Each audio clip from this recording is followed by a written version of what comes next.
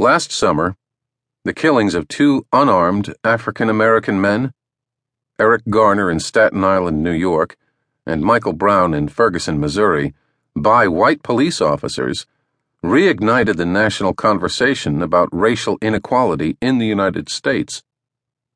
In both cases, grand juries declined to indict the officers involved.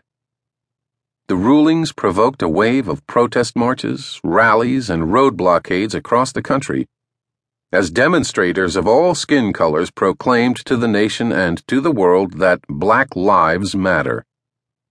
The upheaval has stood in stark contrast to the promise of a transformation in race relations that President Barack Obama's inauguration appeared to hold 6 years ago.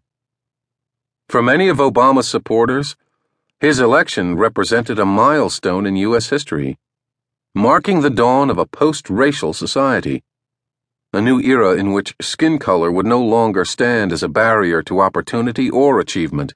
Obama himself embraced this imagery, insisting that there's not a Black America and White America and Latino America and Asian America, there's the United States of America. Although he acknowledged the country's history of racial division and conflict, he clearly envisioned a future in which racial distinctions would fade into insignificance, and he promoted himself as an avatar of that future. Such lofty rhetoric already seems dated. But even as recent protests over race affirmed racial inequality as a defining feature of American life, it also offered a reminder of just how much the racial landscape in the United States has changed since the mid-20th century.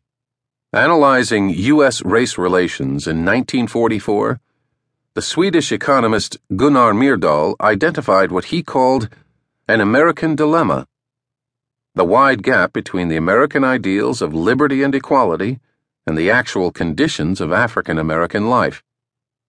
In Myrdal's view, racism was the root cause of the problem.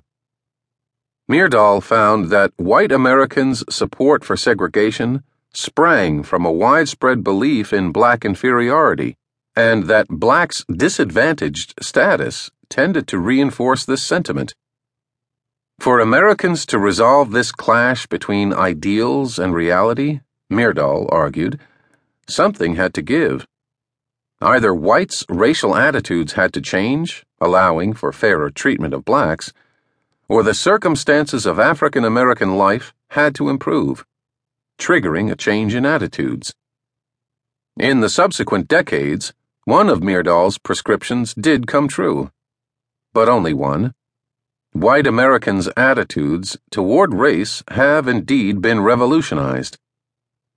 Yet across a wide range of measures, including income, employment, education, health, housing, and criminal justice, African Americans and other minorities of color have continued to lag behind whites, with severe consequences not only for those disadvantaged groups, but also for American society as a whole.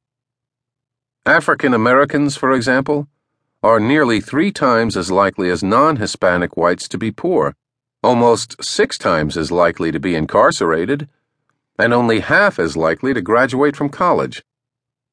The average wealth of white households in the United States is 13 times as high as that of Black households.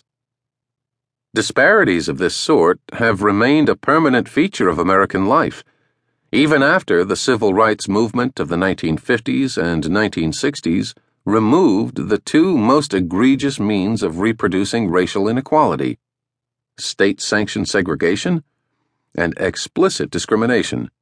Today, overt expressions of prejudice are almost universally considered illegitimate. Mass belief in biological or sociological theories that imply the superiority of some racial groups over others has nearly vanished. Americans now broadly accept, at least in principle, the basic premises of legal, social, and political equality across racial lines.